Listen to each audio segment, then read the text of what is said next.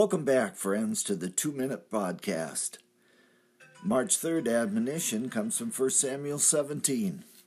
Abner, whose son is that young man? The Philistines were pursued to the gates of Ekron.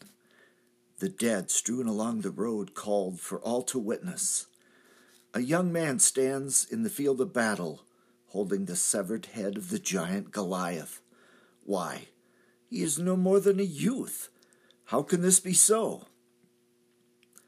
Paul once told Timothy not to let people despise his youth. Here is an Old Testament example revealing that the few in years can still undertake great things. The colossal Philistine was no match for David, armed with zeal, 5 smooth stones, and the blessing from on high. Great accomplishments will draw attention of the world.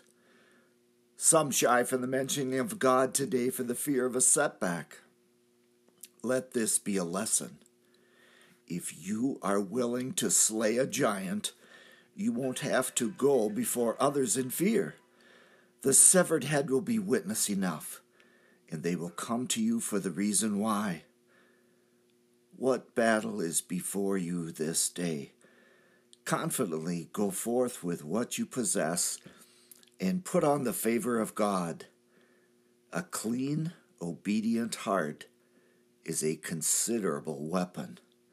Slay the giant in the name of the Lord. Put away the panic and accomplish great things with the help of a great God. Thank you for listening to the 2-Minute Podcast. I am Michael Foskey.